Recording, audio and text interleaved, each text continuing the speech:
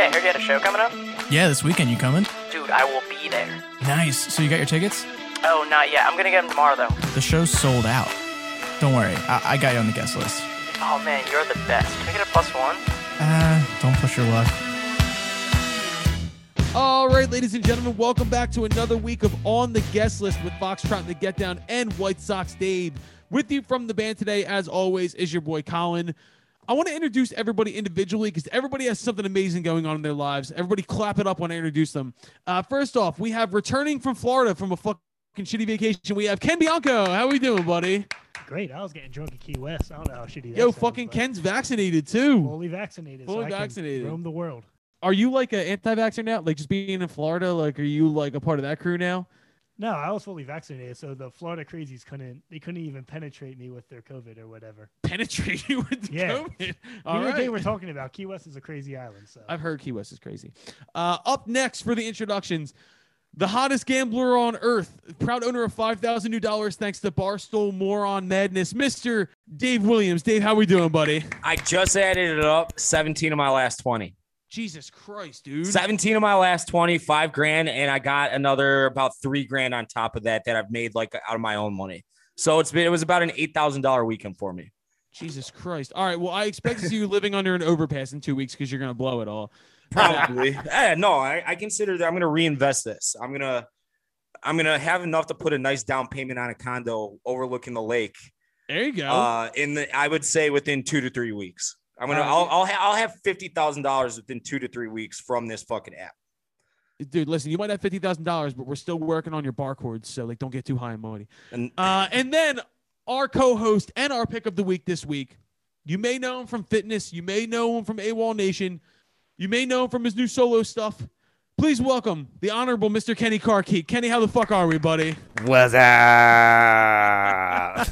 Kenny, are you actually Very happy to have honorable? you.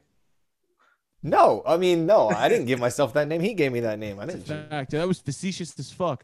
Kenny's one of my favorite people in the music industry. Kenny's a fucking great guy. Never forgets to vape. Never forgets to smoke weed. He's just a fucking great guy.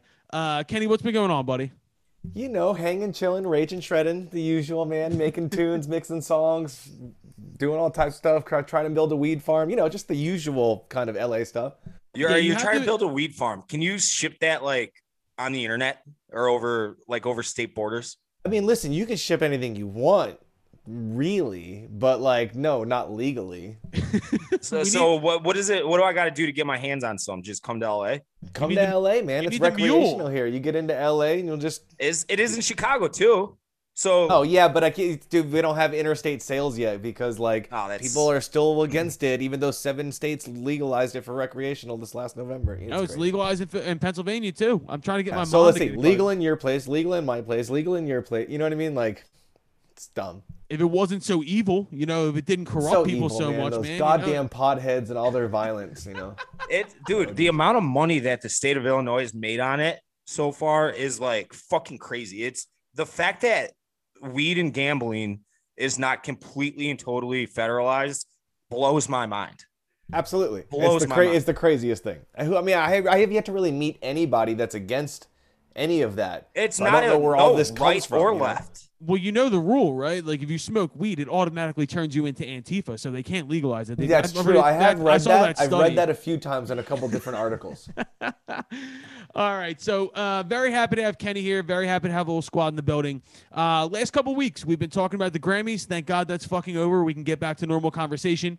But it's Who back. the to fuck cares about the Grammys? That was our conversation, that bro. was- That was our fucking conversation. Nobody gives a shit about the Grammys. Nobody cares about the Grammys, man. It's like nowadays you can have an artist that has 250 million streams and you've never heard of them. It's like, why do they give a fuck what you think about Facts. their music? They're doing just fine, son.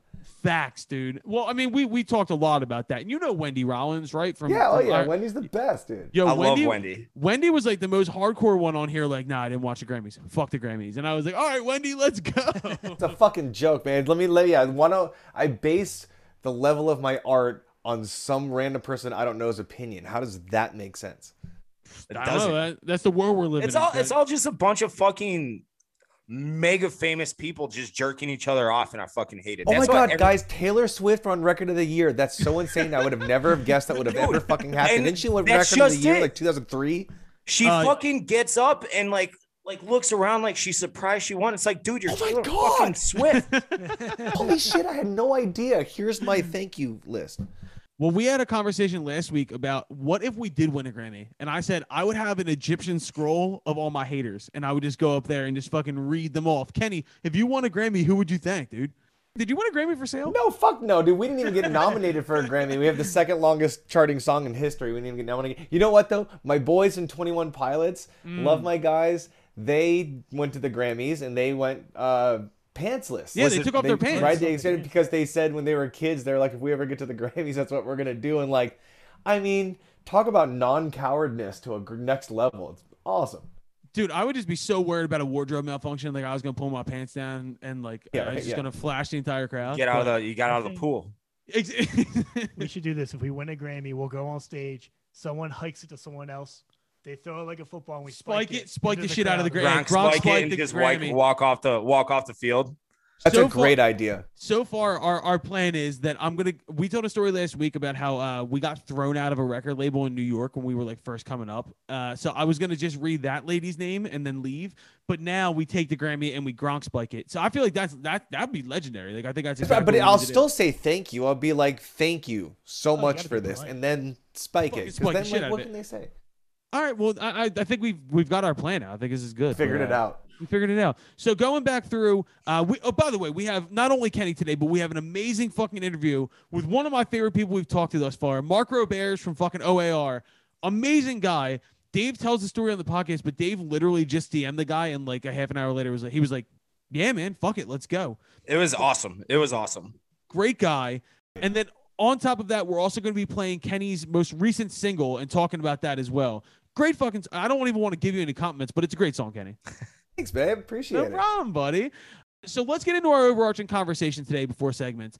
Like I said, slow time in music. We're not really handling a lot. Right now, Cardi B's Up is the #1 song in the country. I think that tells you about what's getting released right now. Not much.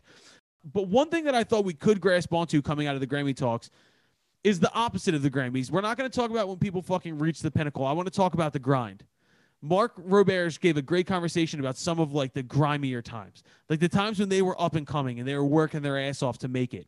And I figured there's nobody better to talk to about that than fucking Kenny, because me and Kenny have talked previously about this. Kenny, what was life like with AWOL Nation before you guys made it? I mean, it was. God, where do you even start? You know, I mean, it started in fucking trash cans. You know, like we didn't. None of us owned instruments. We didn't own guitars. We didn't own drums. True story. We had to rent everything in each city we went to. So every night it was a different guitar with a different amp, with a different drum kit, and a different everything. Because we were on a bus before we ended up buying gear. Jesus It was because Christ. it went so fast that we went from poor pieces of pure shit, you know, to like a decent sized touring band so fast that like we weren't, you know, we didn't even have gear for it. Be honest with me, yo. If it happened in 2021, would you have been selling feet pics at that point? Like, would you have been on OnlyFans, like trying to make your ass clap? Like, I how bet would you he is. I could tell just by looking at him he is. Listen, I'm in that top 0.5%. You might be able to find me on there. It's literally called Ass Clapper. You'll see me on there. Brown Claption. Bro, Kenny ass clap car keat is where we're going now. Let's talk about some grind shit. So I know you had to come up and you had to grind, right? And what I want to do is kind of individually go Foxtrot, go Dave, because Dave isn't a musician, but Dave has had to go through a fucking process to make it to Barstool. And then I want to talk Kenny. But what we're going to do first is I'm going to read off and quickly recap the top 5 grimiest grind stories in Foxtrot's history. So at number 5, Ken, please corroborate these or tell me if I'm wrong. Number 5 is the time we played to 2 people in New York City at pianos during a Legionnaire's disease breakout in the summer. So it was 105 degrees, no AC. We played to 5 people. And then the owner of the venue sent us an email and gave us shit about the fact that we only brought 2 people out. So that's number 5. Fuck that place. Fuck people. I also lost my wallet at that. Oh, show. that was when we got lost coming home, too. We went over the Brooklyn Bridge twice because we got backtracked and Ken lost his wallet. He threw a fucking temper tantrum. It was amazing. Isn't it like $50 just to get over the Brooklyn Bro, it Bridge? was fucking outrageous. Ken lost his mind. Yeah. Number 4, The name of the story is Eric and the Sock.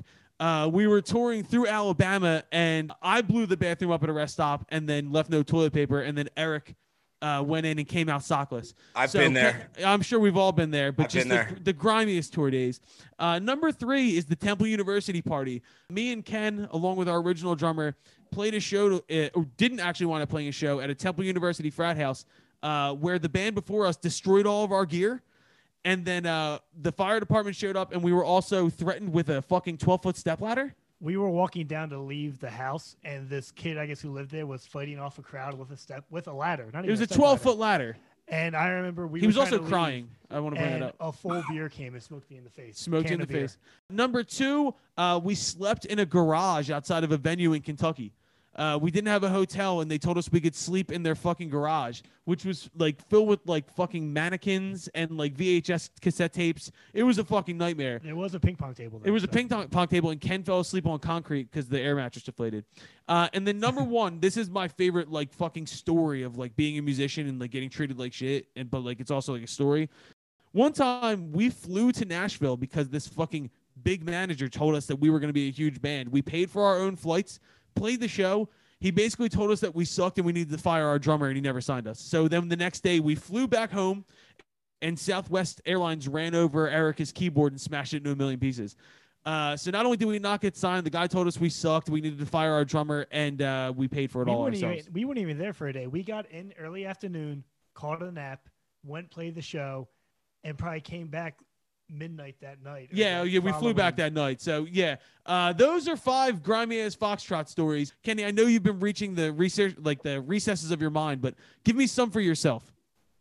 Okay, I got a couple here for you. AWOL Nation, when we had played like 2 shows in our lives or whatever, and we ended up having to do a label showcase, and I think this was for Red Bull, I think, right? They booked us at this place called Crazy Girls, which is a strip club, yeah, in LA, where they shot Girls, Girls, Girls, Motley Crue. We paid the strippers not to dance, and there's nobody there but a couple label people in the Russian mafia, literally, who own the bar there. That was the grimiest shows I've definitely been a part of. After AWOL, after getting to play some of the biggest shows known to man, I go back to the beginning with fitness and start over. And I was just thinking about when we played the basement of a Domino's Pizza in El Paso, Texas, to nobody but the other bands. Oh yeah, those are good times. That's fucking grimy. Yeah, that's what I'm talking about. Wait, where does the what did you say, Domino's Pizza? Where does that even come into play? Why there? It's like you have to walk up to the front door of Domino's Pizza and then turn left and go downstairs to this pure hellhole of a place in El Paso, Texas. God, I remember one time we had a day off in where was it? Somewhere in Kansas, and it was so miserable, so awful that I was in such a bad mood that everybody else, like the Congos guys and fitness guys, everybody's like, bro, what is happening? You have the worst attitude today. I'm like, this fucking place fucking sucks. I fucking hate it. We gotta get out of here. Oh, God. Yo, there is nothing that builds character in the music industry quite like playing a show to just the other musicians. Like you're all looking at each other like, yeah, no, our people are coming. Don't worry about it. No and shit. It's like, before AWOL, I used to play these open mic nights, and I would sleep in my car until 3 a.m. and then go on stage for 10 minutes and then go back to my car and go to sleep till the next morning because I was living in my fucking car. It's like, go through some shit, man. Dave, is this all shocking to you to hear what people have to go through to become a fucking musician? Yes and no. Fuck, man. No, not really. Because I feel especially guys like you guys who I've gotten to know pretty well. I mean, I take one look at Kenny and I can just tell he's a grinder, and I mean that in the best way possible. Yeah, you wear the years on your face very well. I mean, this is what I'm getting at. You guys are normal fucking guys. You're not Katy Perry and Taylor Swift. You're not marketable. What's marketable? Look at how ugly you guys are. You guys as soon as the Illuminati approaches me, I'm in. Oh my God, dude! I'll start sacrificing people. ASAP. My soul is sold. Bro. It's on layaway. I am 1,000% for sale in every single way. Yo, I'm about to call the Illuminati and get Dave's. I want Dave's fucking promise backed up, dude. I'll get tatted up. Don't they put ass tats on the Illuminati? what is it? So they can track you. No. It's like a you get a Branding? not a brand. I don't know. I'm Bro, there's what Illuminati some website do you tattoo want? on an asshole of like a cult, and I think it's the Illuminati, but I don't know. I might be making Illuminati ass tattoo. That's a good band name. Illuminati ass tattoo sounds like an EP. That's It's like the Marine Corps tattoo you get on your heart or whatever, but it's on your I'm ass. gonna put that on my list of band names, which I've been collecting since high school. No shit, I've been collecting since high school. You should see how fucking long. That's list all is. band names. Hold on. Read a couple off. Oh my god. Read a couple off. Oh shit! The first one I looked at. What was it? Okay, I'll give you a few. Bulimic Boy Scouts. Lil Shardy is a good one. Masturbatorium. Land Shrimp. On Your Mark, Get Set, Terrible. Jerry Fuck Pounder. Forever Until Yesterday. Clan Chowder. Coke Whores with Cold Sores. Okay, hold on. They go all day. Land shrimp is my These favorite. just pop in your head. There's got to be a story behind each and every one of these. Honestly, it's just been a commitment to every time I think of one, I write it down. Taekwondo Re Mi. Yo, land shrimp has me. Like that's it. If you like land shrimp, you'll like submerged birds or birds in a submarine. Funky Jizz and the Hung Dick Swingers. Oh my god. Funky Dick in the land. Was it Funky Bird? Oh no! It was where did it go? Funky Jizz and the Hung Dick Swingers. Yo, imagine the fact that you walk into Kenny's fucking studio and there's gold records on the fucking wall, but he's sitting around talking about fucking land shrimp. And funky jizz balls, hung dick. Horse divorce. Oh my fuck! All those Free names- range people. Anyway, it goes on all and on those and are on. better than Foxtrot and the Get Down. Same with fitness, bro. Max and I, when we started fitness, we were like, let's name it fitness. And we're like, yeah, but that's going to be fucking impossible to find. Nobody's ever going to find us. And we go, good. Fuck the system. We don't fucking care. We're too good for that. Immediate regret. For the next 3 years, entire regret that we named that fucking band Fitness, god damn it. All right, so hold on. You guys are coming out of bands called AWOL Nation and Eve 6, and you're mad about fitness? Yeah. All right, real quick, before we move on to segments, or before we move on to Dave's grimy stories, I need to know, can you just give us a quick update on what the fuck is going on with Max? If for anybody's listening, we're talking about Max from Eve 6, who was a bandmate of Kenny's, who's now running Twitter. What the fuck is going on? Man, Max just finally found his voice. I mean, didn't find his voice, but like he removed the filter from his professional life, and it was the best thing he had ever done because now it's like his audience is growing every single day because he's not a coward and he's saying all the shit that he wants to say right in people's faces. Like, dude, your band is awful. Like, he just great. fucking reached his boiling point, and I fucking love it. Yeah, he definitely exactly, snapped. and I'm here for it, and everybody else is, and it just goes to show you that like people are so fucking sick of like, fucking sad, whatever the fuck. Like, come on, man, give me something good. Bro, Dave works for Barstool Sports. I don't think we have to worry about that. I'm pretty sure we have the fucking green light to do whatever the fuck we want here. I mean, to an extent, yeah. To an extent, yeah. I'm not But saying even, we're gonna like, I say shit. Like, I do curb myself now, which I hate doing. Bro, we've been curbing ourselves for like fucking 6 years. You know, every time I think about doing anything, my instant thought, like when I was thinking about like, holy shit, if I say something wrong, it's going to be the end of the fucking world. Now I'm just like, Max's best tweet: bands these days will consult their managers before making a political post. Fact, big time like, fact.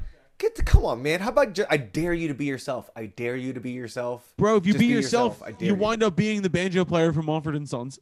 Dude, people were like, what are you going to release your new solo music under? And I go, Kenny Karki. They're like, wow, really? You're not gonna? I'm like, why the fuck am I gonna put a fucking name just for them to find out who I am anyway? Like, enough is enough. Just be yourself. Be whoever the fuck you are. And if that ain't enough, then whatever. I can't believe you didn't put it under like horse jizz or whatever it was. That you were Oh, talking yeah. about before. Horse cock balls. Bro, this motherfucker, he just gave me a name of like 70 band names, and he wound up naming his solo. Queef project Latina.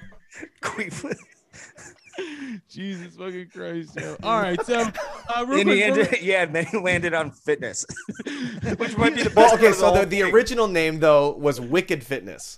and we dropped the wicket. All right. So before we get fucking too deep into this, Dave, real quick. So we always talk about your history in cubicle jobs, and you're not in the music industry yet. Oh, by the way, Kenny, you're now on the hook to be a teacher of Dave's. You along with like everybody else. Yeah, you with Chris from fucking Foo Fighters. We got fucking Corey Wong. Well, Shiffy? Yeah, Shiffy. We got Corey Wong from Wolfpack. We got fucking Mark Roberts from OAR. We need you to be in there, and you need to be just like the lifestyle coach, lifestyle guru. Like, I when I'm interviewing guests, I kind of sort of keep it buttoned up, and you get on. And within 10 seconds, I'm like, I'm going to give this guy just shit nonstop tonight. Yeah, as you should. As you should. I've never said a word. Here's the thing. If I'm giving you shit, it's a sign of affection. And we all know that. Yeah. Right, thank you. Sure. Yeah, if you come on here and we're like legitimately like me and Kenner and David, it's like, yeah, man. So it's very nice to have you here today. We don't trust you. But the fact that we came on and you started talking about Queef Latina and fucking, you know what I mean? Like, so, and shrimp. Jizz. Yeah. Ass. Yeah.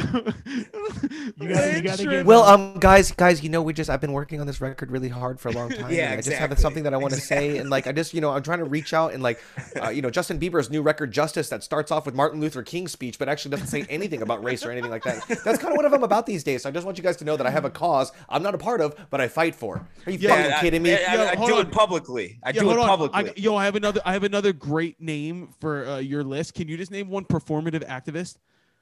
That's a good one. It's a good one right Check there. this out. He's putting it in the fucking phone. to the list. Beautiful. I love it. Dave, before we move into segments, give me your shittiest job. We've talked about your shittiest job, but give me a shitty story. I've had some shit jobs, but my entire life, I've never not been broke until about 2-3 years ago. And I'm talking like broke. Like fucking broke. Like negative. I was going out with this girl one time, and we weren't really dating. We were dating but not dating. She was from Chicago, lived out of town. She had a husband. And I brought her out one day. And have you guys seen Half Baked? Yeah. Dave Chappelle. You know when he's out with Mary Jane and he's like doing the math with all the cash in his head, and he like robs the fucking guy to like add back to the fucking amount of money. I had like $70 on me, and we were doing all of Chicago. And I'm like, all right, I got about $30 at Uber. We can get ice cream. That'll probably cost $15. We could go up to the top of the Sears Tower. That's like $10. I got like $20 left. And I was doing this the entire fucking day. The entire day. Did you pull it off? Well, here I am, single with a dog at 32. So no. Hey.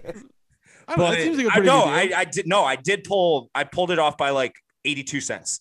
Attaboy. It was all on my credit card, so she couldn't see how broke I was because it physically was just a card. Oh, you were hitting your credit limit, or was this like a debit card? Oh yeah. He's like, I'm gonna take those insufficient It was credit. charges. I was maxing that credit card out. My checking account was probably red. It was probably red. I probably owed the bank for like bouncing checks and shit. But I mean, I did all of that, and now I'm just so stupid with my money because I have a little disposable income these days. Not much, but I can at least have fun with it. Go wild, girl. It was a grind to get to that point, dude. Well, Hey, yeah, it's you're so on that hot streak. exactly. You're on the hot streak, dude. You're good.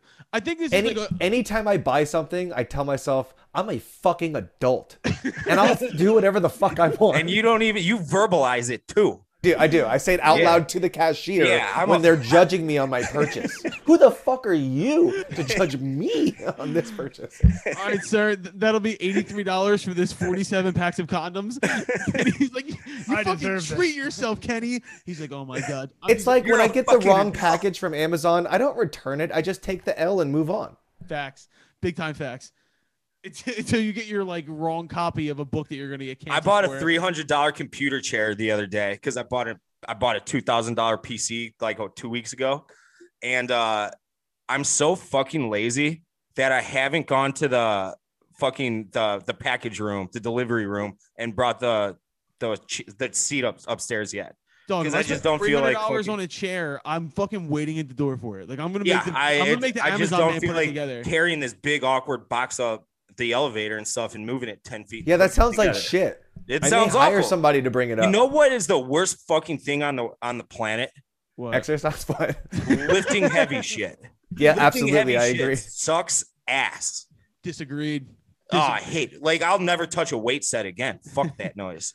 Kenny's ever here like doing push-ups. He's just fucking doing push-ups and smoking weed. Yeah, while right. he's Just doing it. eating M&Ms and fucking smoking weed.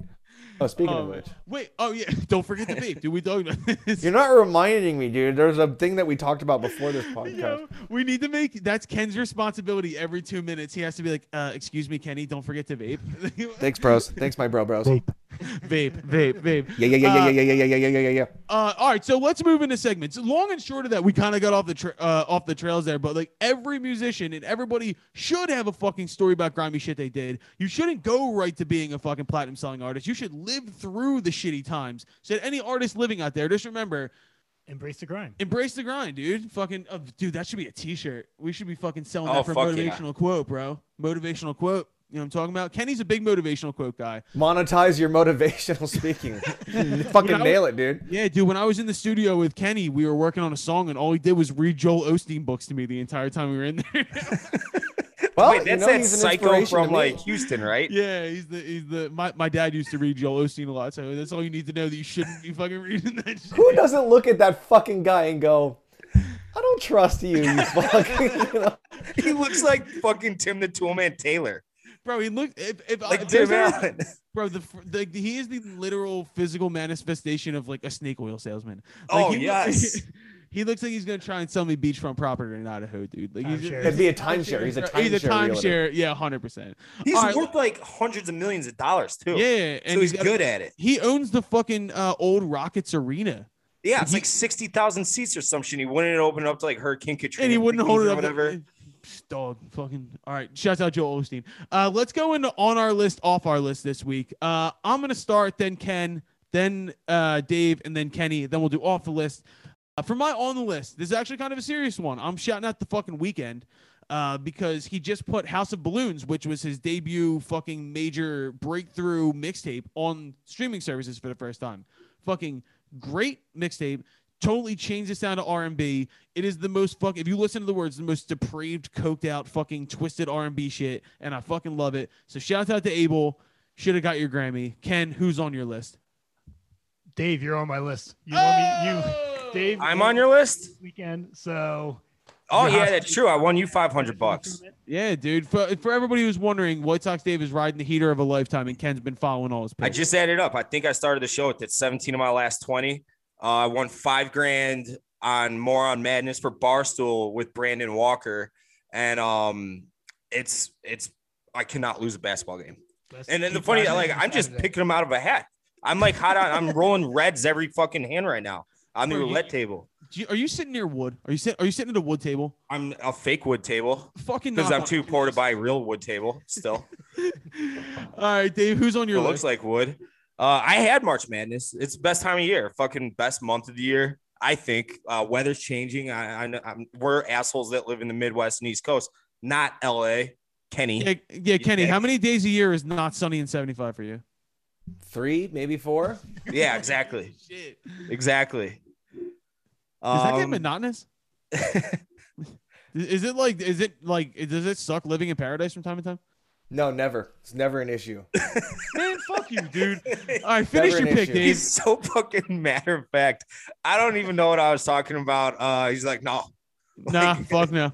Like, why Um, would you live anywhere else? Hey, I don't understand why there's a question here because everybody, we know what it is, you know? Yeah, it's fact. Big time fact. All right, so March Madness is on Dave's list. Kenny, who's on your fucking guest list this week? It's funny. That's related to the last thing we were saying. My off the guest list would be the entire season of winter. The Facts. months, Well, all like I maybe mean- I could I could lose January and February and probably the first half of March for good, just to never exist and never happen again because it really cuts into my surfing time and my weed growing time and I'm not into it. So we're coming out of it now, you know what I mean? So as I look back on winter, fuck you, you're off the list. What's winter for you? Like fucking 60? That's freezing cold. That's like turn What all the the heaters on. I had blankets, shorts on walking jackets. around Chicago today, and it was like 64, 65 degrees. No, see, I'd have probably hand warmers in my pockets of my winter parka that I'd be wearing if it gets below 60. You're a piece of shit. You're from Florida, right? True story. That's why I don't do the cold well because in Florida it never gets below like 70. Yeah. Yeah, that's I'm an Asian tropical race from Florida that lives in SoCal. Cold? I've never done cold, dude. Why would I do cold? My friends send me pictures of like, hey, look, I'm in Massachusetts using my snowblower, and I'm like, why? What? You don't have to. I didn't consider the fact that Kenny's an Asian dude from Florida who lives in LA, so he probably doesn't know anything about winter. Nope. Don't want to. Don't need to. Don't care. All right, asshole. So you answered who's off your list. Who's on your list? Anybody? Vaping? Who'd be on my list? Yeah, you know what? The company Juul. That's at JUUL. We're getting you a sponsorship. Off my list this week, I have NFTs because I don't know what the fuck they are. I don't know what they are either. I know I have one though. Someone sold a fart. Yeah, I saw that. True story. I don't know what it is. I don't like change. Technology scares me. And I feel like it's a Ponzi scheme. So fuck NFTs. That's off my guest list this week. Ken, who's off your guest list? Wawa. Wawa's off your guest list. I thought that was like your guys' thing up there. It is our thing. It is. Yeah, I thought Wawa's so. Great, Yeah. But I went there and my sandwich artist made my sandwich wrong. Sandwich artist. They put grits on it, and it turned out to be really fucking good. Yeah. So I went back and tried to get grits on again, and the lady's like, "You can't do that." You can't do that. This is fucking Wawa. So I got some beef with Wawa right now. I gotta talk. Could to you the head imagine of going Wawa. up to like a fucking Subway or something like that and being like, "Yo, let me get this sandwich," and like, but you can't do that. Like, there's a fucking rule. Yeah. Like, dude, And like, relax. they did it before by mistake. First off, you're getting grits on a sandwich. That's kind of fucked up. Did you No, it raise was hell? Really fucking good. Yeah. Did you throw a fit? How the grits I got even a stay little on the upset. sandwich? Maybe I should They're have like thrown the a fit. bottom coating, bro. Yeah, I don't even. I mean, that's interesting. It was I'm chicken, interested. hot honey with grits on the bottom. Yeah, they It actually they, does sound very they good. chased Ken out. They're like, "Ew, get the fuck out of here, you fucking weirdo." Never come back. All right, Dave, who's off your guest list? I got Buddy Boeheim. That little cocksucker Jim Boeheim's kid hit just 3 after 3 after 3, and that's the last basketball game I lost. And so I had the over in that game actually, and it was like 175 or something. And he's an 88% free throw shooter. Yeah. And he missed the last free throw with like 2 seconds left. That I've lost by a half point, and that I'd be even richer now than I was if you would. Dude, I feel like you're in that Chappelle Show skit where everybody gets reparations and they zoom up on the one lady's face and she's just like, "Hide the money, y'all. The poor people are around." He's just fucking rubbing it in our face. And so, Kenny, you already gave us your off the list, right? Winner. Anybody else you want to leave off your guest list?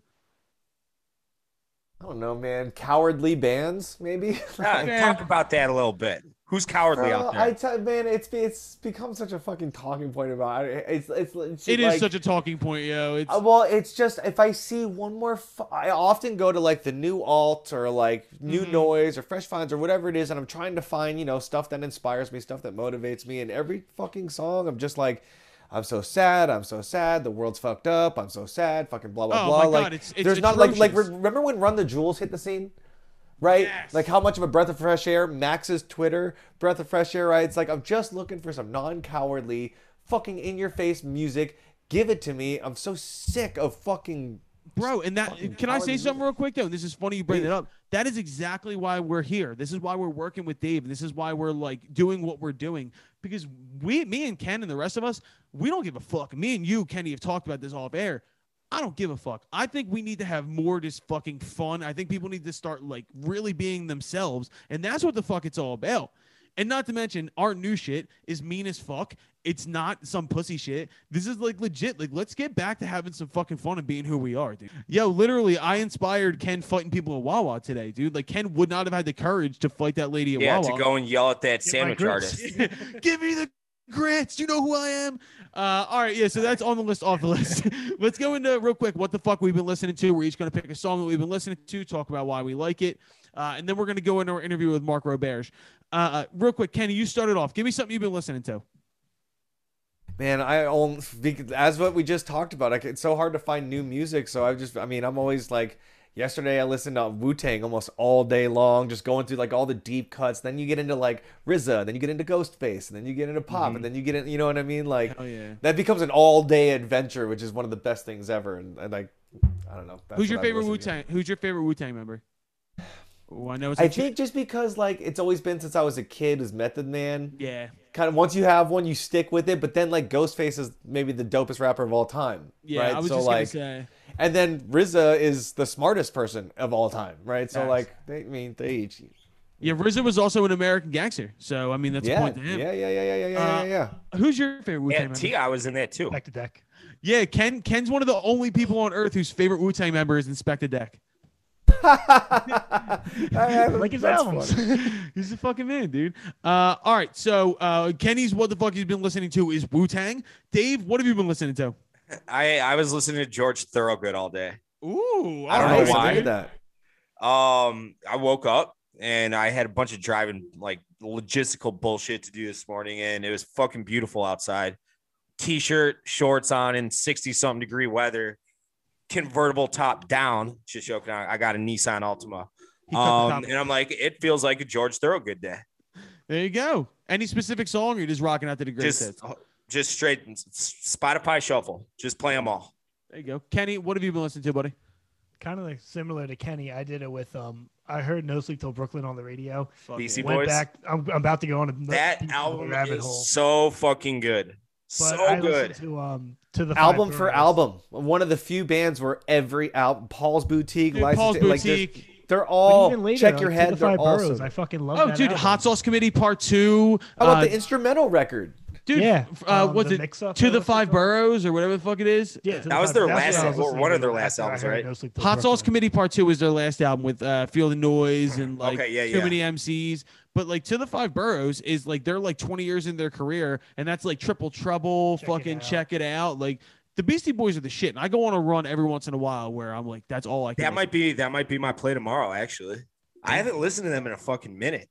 That's an all-time musician moment for me was stumbling across a Mike D late night DJ set when we played Firefly Music Festival, and it was me and like 30 dads, and I was just standing there shit-faced, and I left the Eminem performance to go watch Mike D just DJ to nobody. It was fucking amazing. Great guy. That's so tight. My what the fuck we've been listening to pick. I've talked about this a lot to Ken. Ken knows I love this, but there's a documentary out called "Lost on the River: The Lost Basement Tapes," and it was this thing that T-Bone Burnett put together, and it's an all-star cast of musicians that rewrite these Bob Dylan songs that never got made. The name of the band that they wound up forming was called the New Basement Tapes, and it's Elvis Costello, Taylor Goldsmith from Dawes, Rhiannon Gideons from the Carolina Chocolate Drops, Marcus Mumford, and Jim James from My Morning Jacket. And it's a fucking trippy ass album. And I picked the song Kansas City, and I picked it because I was watching the video the other day, and for some reason Johnny Depp is playing guitar on it, and I thought that was fucking hilarious. Dude, where's this at? Because I have to watch this. Like, It's on Showtime, but the album's out. It's fucking outstanding. I also wanted to give a shout out to Lil Baby for no other reason than I've just been running that shit. And I just fucking love Lil Baby. That's my like if I'm at the gym and I don't want to think, I just throw on Lil Baby and just fucking grind it out, dude. lifting heavy shit like a sucker. Hey. Dop kit full of my stuff. Oh, really? And I'll talk to you about it right now. And I'm gonna say, yo, I'm gotta go upstairs, take my stuff out, put it in the cabinet, put the Dop kit away, get rid, and I will forget. Yep. And it'll go another 6 months, and I'll still have all my road stuff in my bathroom above, as if I'm only home for 3 days. It's the Yeah. weirdest thing.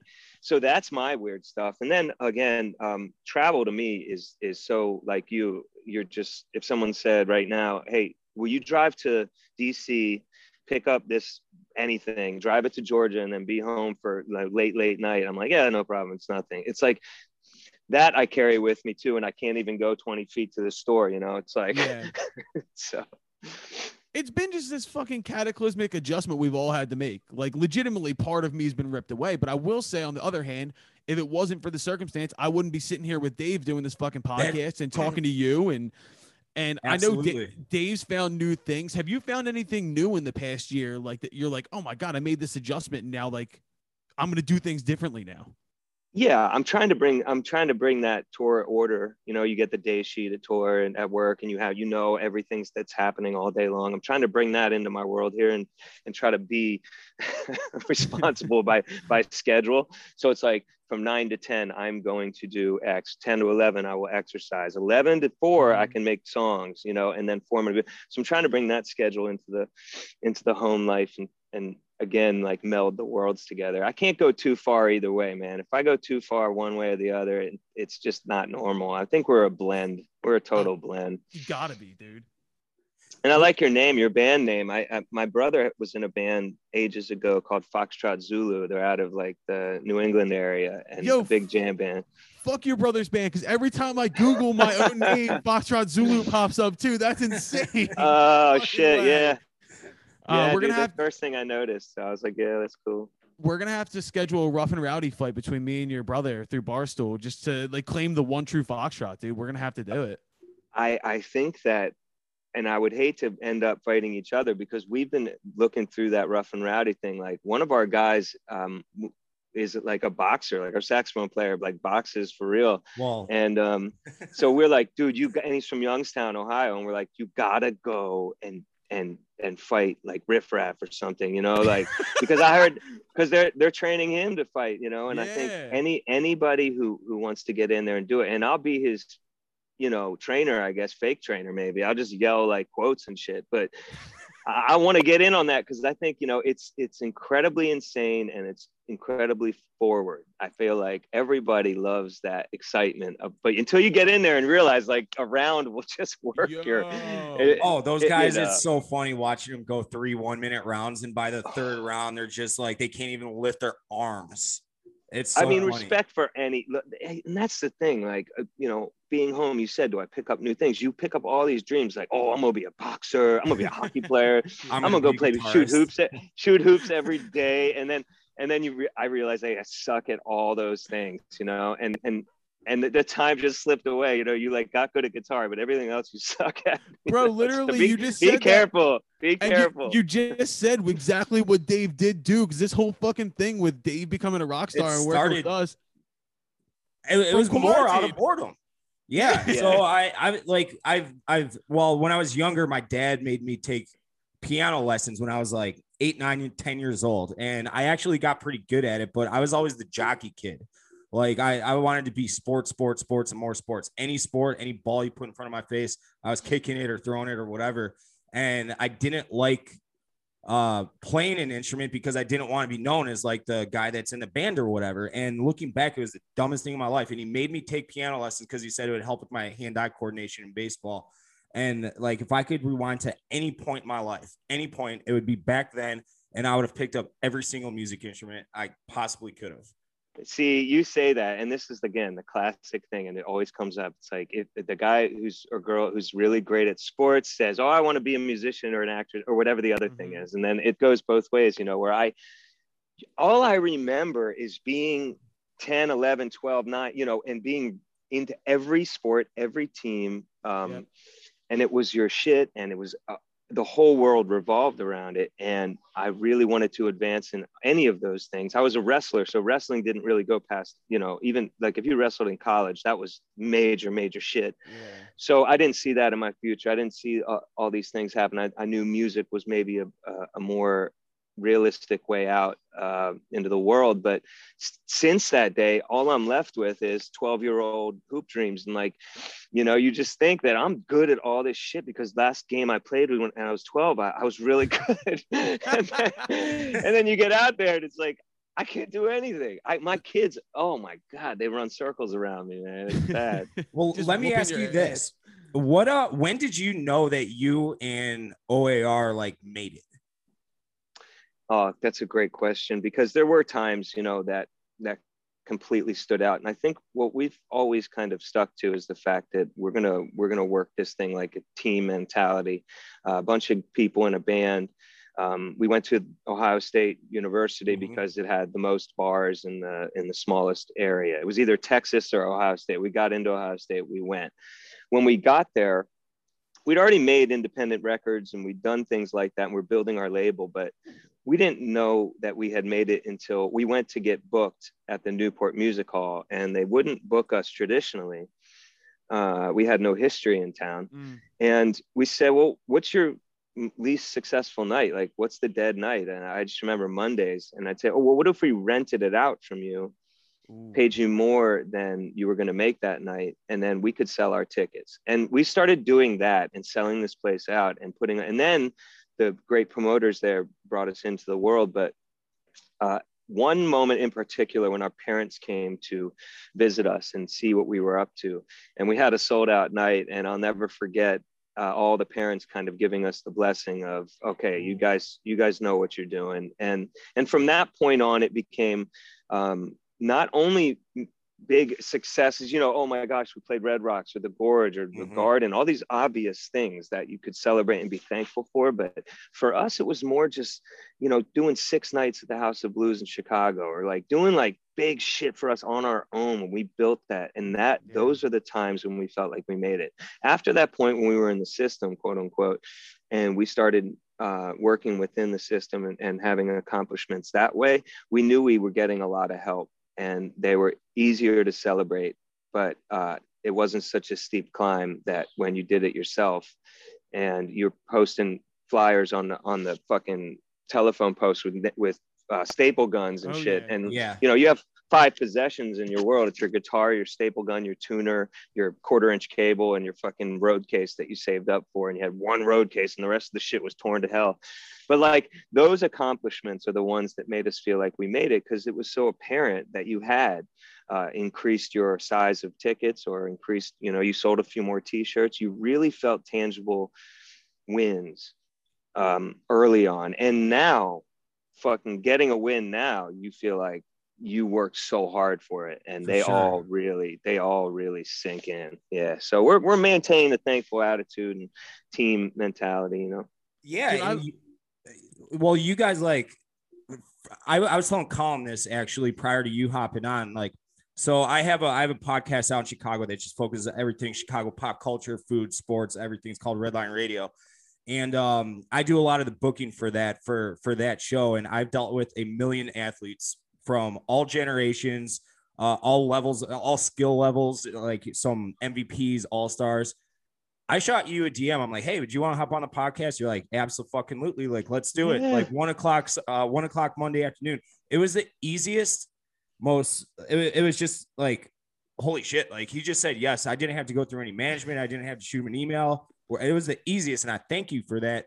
And that just goes back to your like humble attitude. Like, you do a ton of shit with Barstool too. And it, like, we really, like, I'm speaking on behalf of all Barstool. Thank you for that. Because listen, it does I'm fascinated. I'm fascinated by so many aspects of what this type of broadcasting is. I'm fascinated with the network that has been growing. I'm fascinated with all the dynamics of it, the good stuff, the bad stuff, the sideways stuff, this way, you know, maintaining that sort of like motto of listen, this is in essence, I know it's a sports network, but it's also a comedy network. Right. And I think that, you know, once you understand that, there's a lot of layers to peel back and be interested in. So I am. And I also felt, and you guys fit right into the 1 p.m. I told you 1 p.m. is when I'm available on the phone from 1 to 2 Eastern, you know what I mean? So this was easy. And also, you know, being at the Pink Whitney Cup, and it was Chief, that I hung out with, and super nice, and just kind of, you know, hit it off, talking. Way back guy. Because like, and Colin and I were talking again. We're like, dude, like OAR and Marco Berge's voice, that was like the soundtrack of our lives growing up, like through high school, college, and even I'm 32 now. I've seen you guys live 3 times, I want to say, and it's just such a weird, like, how it's all come full circle that now I'm on an interview with you, one of my favorite bands on the planet. And it's an odd feeling. And I don't think I'll ever be able to get used to that.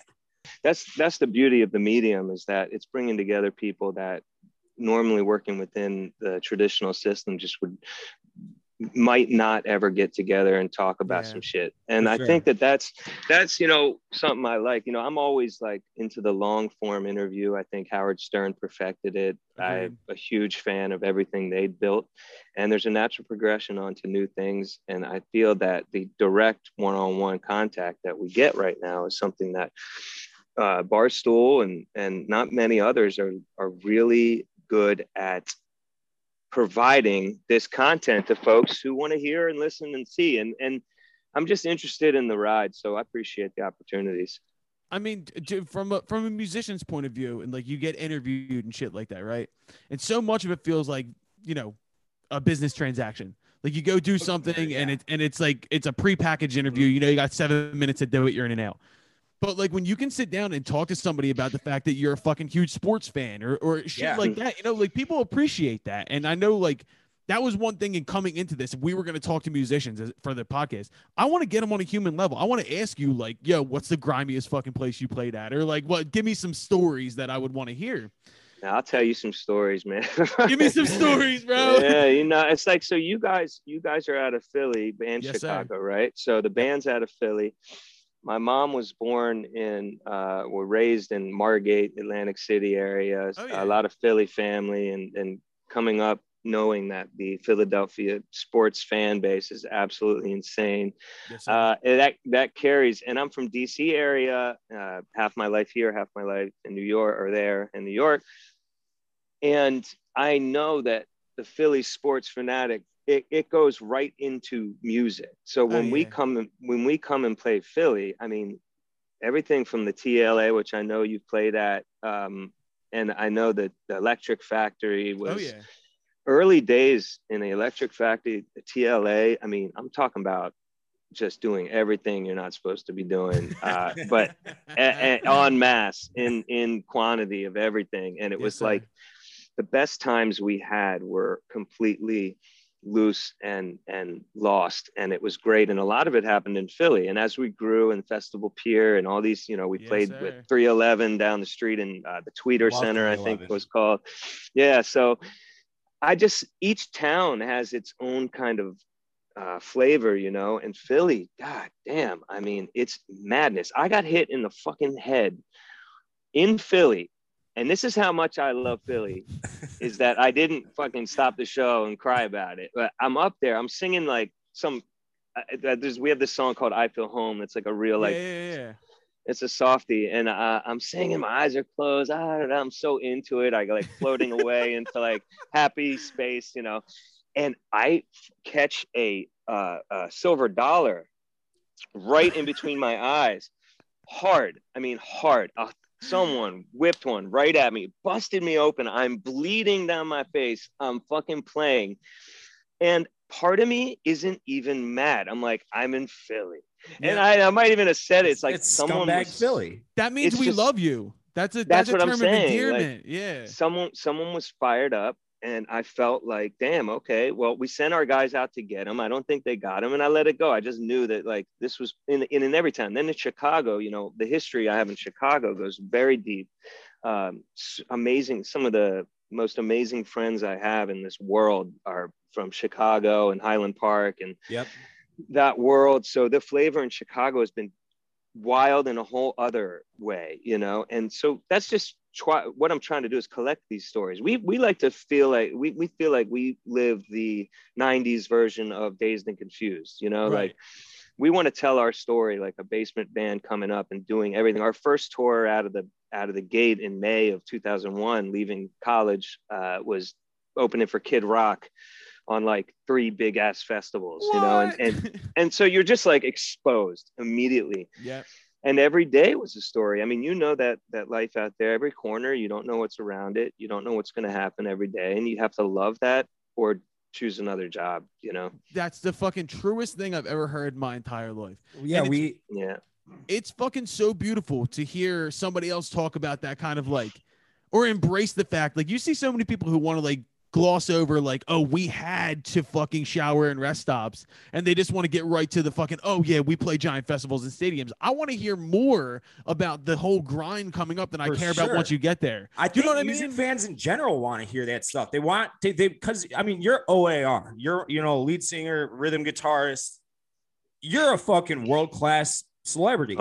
Yeah, rock star, motherfucker. You're a rock star. You're a fucking rock star. And people want to hear like the origin stories. They appreciate that, and they like I think Colin used the word humanizing people of your, you know, your size and popularity. Well, and it's that too. It's also like the people who are in the industry who are coming up, they need to hear that to keep their fucking head on straight. For sure, absolutely. Then you don't feel like you're getting defeated constantly. There's motherfuckers who did this shit. You're a forefather of the come up. You know what I mean? Like that's the shit. Thank you, man. I really appreciate that, because when we started out, I saw my brother's band, 7 to 9 people in the basement of my mom's house, sleeping in that basement. Every 6 months, their school bus would bust down. Catch on Fire, or Yeah. Church Bus, whatever they had. Almost Famous.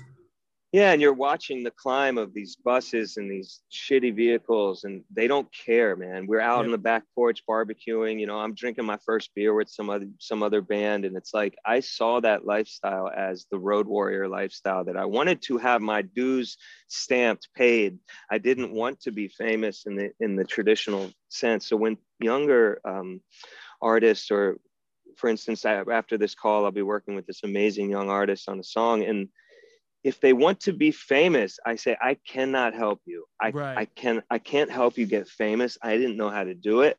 I used making songs, and then that vehicle could take you to some recognition.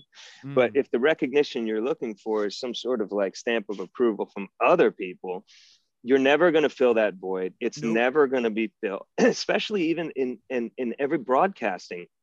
Everyone's going to hate you. And it's like, you have to be comfortable with that, and also be cool with like the both sides of that. If you're one of those people who just kind of like inspires someone to not like you as much as they like you, that's another good sign that you're on the right path, you know? Yeah. So you can't want to be famous in this business, especially now, because as easy as it does, quote unquote, seem for people to find fame, and we're seeing younger and younger folks find this amazing place that they're at.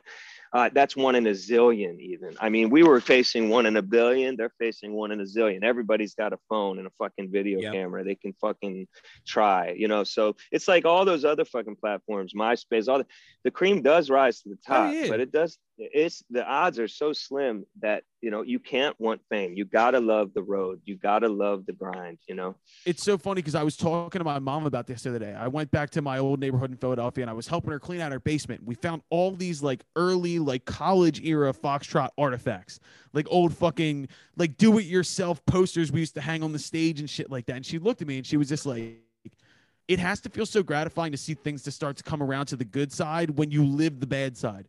Like I feel so much happier, and I have the stories to back it up. I don't think I could deal with being one of these LA TikTok kids who get famous at like 15, and then all of a sudden that's their base. That's where they come from. And where do you go from that? You know, I've seen a lot of really good, and thankfully my wife is who keeps me up to speed on what the hell's going on out there. She's sending me Barstool clips way before I'm going to see them.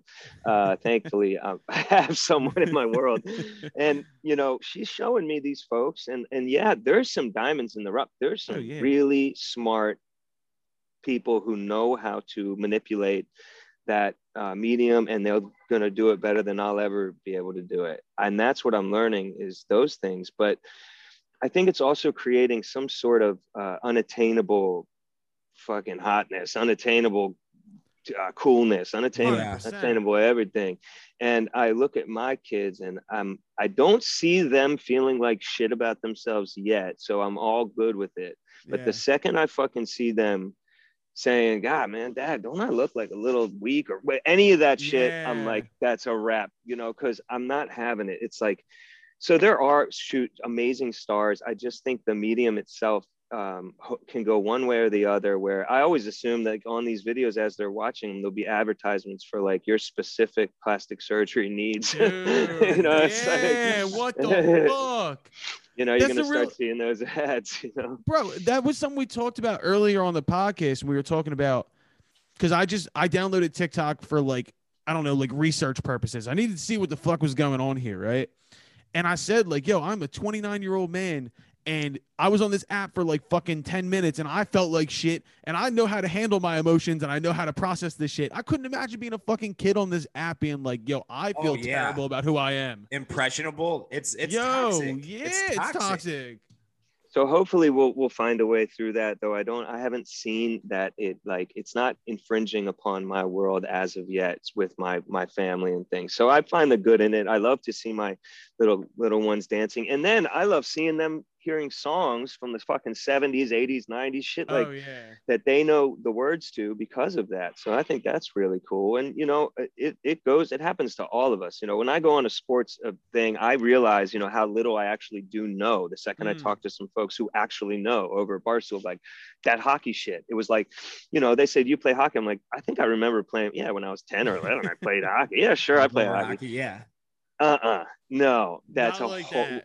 no. When you're out there, you're like, oh shit, I'm way over my head right now. Like, and I think like that's natural, but it's fun. I'm hoping that the looking good part of it doesn't kind of creep people out too much in the end. I think we'll find somewhere where the talent, and again, the cream will rise to the top. I see these folks making songs. Some of them are really good. You know, I hope they Yeah. continue to make original music and thrive, and then our stuff will creep in someday, and we'll see what happens. You know, How old are your kids? I've got a 3-year-old, an 8-year-old, and an 11-year-old. A 3-year-old. All right. Do the older ones, do they listen to your music at all? They're Or is really it cool. like, They're you know, supportive. it's dad, like- They're very polite. They're very polite. They like the songs. They're very honest. I don't overdo it at home. I used to have a studio at home, and I felt like that was overdoing it for them.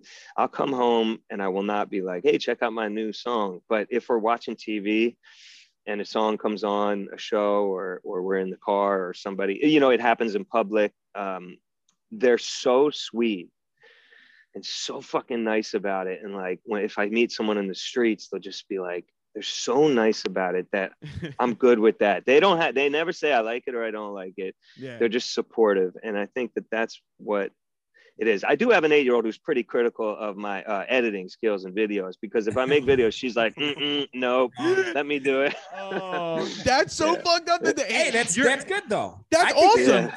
First off, you've created an in-house production team, which is great. Yeah. Exactly. But just it'd be weird that's like, because my 10-year-old niece is like unbelievably good at editing videos, and I'm sitting here like, is that weird? Like, I'll change my question real quick. Have you got them into music? Have they started playing it? I do have a few different things with them. I won't force them into any sort of instrument, but I also always provide it. I do see that one or two of them is really into creating their own songs or their own art or their own everything. So that's a really cool sign. One of my guys is really good at computers and coding and all those types of things. And that's maybe, hopefully they will meld into some super futuristic family group, and I can fucking retire. Yeah, dude, what the hell? Live vicariously through that's every dad's dream, right? Yeah. Eventually live vicariously through their kids. Oh, just cake off your family? I see one of them. Yeah. One of them does a crossover, and I'm like, oh, let's go. We're going D1, baby. Let's go. Free college. Wait, Mark. Yeah. So you're handing stuff down to your kids. Like, what did you get handed down from your parents or your brother that got you into music to the point where you were like, this is what I want to do? So this is what happened for me. My mom, having grown up in Atlantic City and gone to AC High and all that stuff, was in AC before the casinos came in. When the casinos came in, my grandfather went and became a blackjack dealer at the casino. They didn't have any money, but he was really into music and entertaining. And so upstairs in his house, he built like an entertainment spot where they'd play 45s and, you know, all the Rat Pack. I mean, he's really into Sinatra and all that stuff. And up in top of the house, he'd have that. And he had a little drum set, a little keyboard, a bass guitar, and the parties that would go on as I'm a little baby, I would be hearing these grown folks playing records, and just the casino life and just all that type of stuff traveled down to my brother on the drums, is how he learned how to play drums. Then he started his band, and I was, and the second my grandmother passed away, the first song I wrote on the way to the house was Cancer Life. And it was like, it all kind of melded into this thing from the experience of just being exposed to people in the house playing records, hearing musical instruments in a party atmosphere, and then being supported by parents who would come see me at parties and in crazy places where I'm playing music for people doing crazy things, and being cool with that. Yeah. Totally cool with that, because they came up in that. So it's like, that is part of my DNA that was passed on to me. I think just an openness to the nightlife of music. You know, there's just something about it. It's like when I go to Times Square, and the madness, Times Square makes no sense, but like there's Iridium, like this little jazz club, and I'm not a jazz fan, but you know, you're in there and you see why history matters. because it shapes us. We know that. But for me, that's how it happened. It was Atlantic City. It was my mom being cool with my job. At a young age, I start writing songs. And instead of them sending me to a doctor, to whomever to work through some shit, they'd say, go in the basement. I'd go and write a song about it. I mean, it was just very supportive. So yeah. And then I try to pass that to my kids kind of. My uncle always said, you know, whatever they love, I love. I mean, that's beautiful. And I mean, before we move on to anywhere else, and we're kind of in this songwriting space now. We're talking about inspiration, and I just had to ask you this because I'm going to go on my songwriting nerd kick. This actually comes back to the Philly story you told about getting hit in the face with a silver dollar.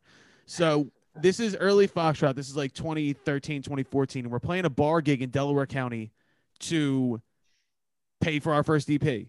And I played a Green Day song, which we fucked up, and then got hit in the face with a beer bottle because I fucked it up. So we come back. We took a 20-minute break. We come back in, and we scumbag city. So I know. But so when we came back in, we started doing some more lighthearted shit to bring it back up. And I know we did "Mellow Mood" by Bob Marley, and then we did "Night Shift" in to Stir It Up. So this is an OAR story, and it kept the night going. So I just want to say that first off. But your music has always been on an edge where it just makes people feel good. It does. And it's been the soundtrack to so many great times, so many times sitting on our roof in college listening to the fucking OAR live album. Was that a purposeful thing on your point? Like, because I know I've gone through periods of time where I've tried to make things more down, more up, or is the more upbeat shit just naturally it comes out of you? That's a great question. I'm sorry if the helicopters are too loud, but it's okay. Don't worry about it, brother. You're good. You're good. All right. Sorry. So okay. That's a really good question because you're talking about like managing a crowd. For me, I always grew up in enjoying hip hop records because we were exposed in the DC area to such a diverse variety of music, go-go music, hip hop, R&B, rock and roll, everything kind of, and reggae music was a big part of the DC area FM dial way down at like 88.9, 89.3, and also go-go at night. So I knew that moving the crowd was the primary job of the MC. So you're talking about moving the crowd. That's what I thought my job was. My job was to entertain people. The reason why I don't talk a lot between songs, I don't even say nothing the first 45 minutes to an hour of a show. I don't even say nothing. I play songs like fucking, that's what I'm there to do. Y'all paid the money. Y'all want to drink. You don't want to hear fucking what I think about anything. So, and I'm not even sure what I think half the time. So it's like that's the primary goal. MC, move the crowd. And that's what I listen to KRS-One, and I would listen to like Black Thought, and I would listen to all these amazing artists coming up, and I understood that. So that's what led me into being a live concert band. We were hard pressed to ever get something on record in a studio setting that sounded like a live show, and we were having trouble with that. So we worked harder and harder and harder on blending those worlds, which now I think we're figuring it out. But that was our primary goal. Our intention was always to tour. It was always to move the crowd. It was always to give people a break, always to fucking provide an environment where people could party, or if they wanted to cry, they could come cry with me. Cause I'm up there going through my therapy, whether you're fucking there or not. 2 hours, I'm working that shit out, and I feel much better afterwards. So I'm moving that crowd so they can move me back to square one. And it's a fucking relationship you have to have, and that's got to be your goals. I never understood a concert where I'm there and I feel like there is a wall between that stage and me. Oh yeah. And they're singing at me. They're playing at me. They're talking at me. Like stand up, sit down, put your hands up, go fucking over there. Do this, say this, do this. I'm like, yo, there's a lot. And unless you're moving the crowd from here, I'm not participating. So bring that wall down. I go and see Bruno Mars at the fucking in Brooklyn at the Barclays, and like it's exactly what we all should be doing is being involved with that audience and keeping it on the rails, man. And so to answer your question, I'm flattered and psyched that you played Night Shift and to Steer It Up. The reason that song came about was because we had to move that crowd at the 930 Club. And then when we started playing reggae music, we said, listen, we cannot just go play this music. You can't just go play it. I'm going to just play and one drop. Yay. And no. Wayo, and start fucking saying Ja every 5 seconds. It's like, that's it's not believable, right? It's not authentic, right? It's not authentic, and it's disrespectful. And I felt like, you know what, how can we, I enjoy and I love this music so much. When I was in Israel in high school, I found a connection to an island music, and I felt that in me. I felt I had that heartbeat. But how can I not legitimize, but learn? So we got in touch with Junior Marvin, who was the guitar player for Bob Marley and the Wailers for like 3 or 4 years, 77 to 81, you know, right in that last time. And he taught us why the lyric is written the way it is. Why is the guitar played where it is? Why is the drum beat where it is? And we went to Drummy Zeb from the Wailers and said, come over to the basement. Drummy came to the basement and in our drummer's basement and played drums with us for hours, teaching us why do we hit this as hard as we do? Why is it happening? So once we learned all these things, it all met up with MC moving the crowd. So again, you're using that song to move the crowd. I'm using those songs to move the crowd, and I think Bob is using those songs to move the crowd. And that's the common thread that a touring musician and a live band musician has to have. Otherwise, you're just playing at somebody. Dude, when you went into that conversation about like meeting the people who created the music, when you're talking about you're taking that lesson. Me and Dave have talked a lot on this podcast about, I said when I come to Chicago, I'm a big blues musician. I love blues. But I've always been taught since I was a kid, like, you need to know who made it and you need to learn from them, which is, I was saying, dude, when I come to Chicago, we're going and I want to meet Buddy Guy. I want to go in and do fucking tours of like where this shit happened, bro. Like, that's so nice to fucking hear that somebody like, you care that much. Buddy, man. Buddy's a fucking man. Have you ever met Buddy? You guys? Yeah, you guys got to go to. Is Kingston Mines still around? It's a casualty of Corona. I live blocks away from it. Yeah. When I heard that they were closing down, it broke my absolute heart. It's one of the best places in the world. I mean, that place was a eye opener for me. And when I saw Buddy, I was in Australia doing a show, tour with Ozomatli, who's like an amazing West Coast band. And I saw Buddy Guy play the first time. I mean, I got to high five him, say hi, but no, he would never remember meeting me. And but I was like, I'll never forget what he was wearing, you know, and just an amazing person. And just to see someone again playing it from the chest, doing it because they love it. He doesn't need to do it. He's out there cranking. I feel like we need to look up to those folks. You know, we have to. We have to. It's where it comes from, dude. It's if you don't know where you came from, you don't know where you're going. I think that's a fucking old saying. But yeah. Before we get out of here, Dave, I feel like we have to come back into your world for a minute. Yeah. I want to we need to rapid fire some sports shit in here because I know, Mark, you're a fucking sports. I need to know, where do your allegiances lie? Like, are you a DC area fan? Are you a New York fan? Like, where do you go? Shit. Okay, so check it out. I grew up all Capitals, season tickets, Caps, right? All Redskins. Coming up, RFK Stadium, first game against the Cowboys. I can still feel the place shaking, you know. Ooh. And the years went by. And, you know, and also Orioles, right? So now, though, having the years gone by, everything that's happened with the Washington football team, leading up to that, the manner in which the stadium is operated, just different things led me, just kind of pushed me further uptown into Baltimore. And the Ravens having had, I just love the system there. I love the folks there. I think, and not to take anything away from Washington, because trust me, there's probably amazing people who work there. And it's like, I have no idea why it's dysfunctional to this point. I mean, I think I know. Well, but, everybody does. Everybody. But I've been pushed up north to the Ravens. I love that. I just love working with them. They've been so nice to us. So now I'm Ravens. Hockey, I'll always want to cheer on the Caps to going to great heights.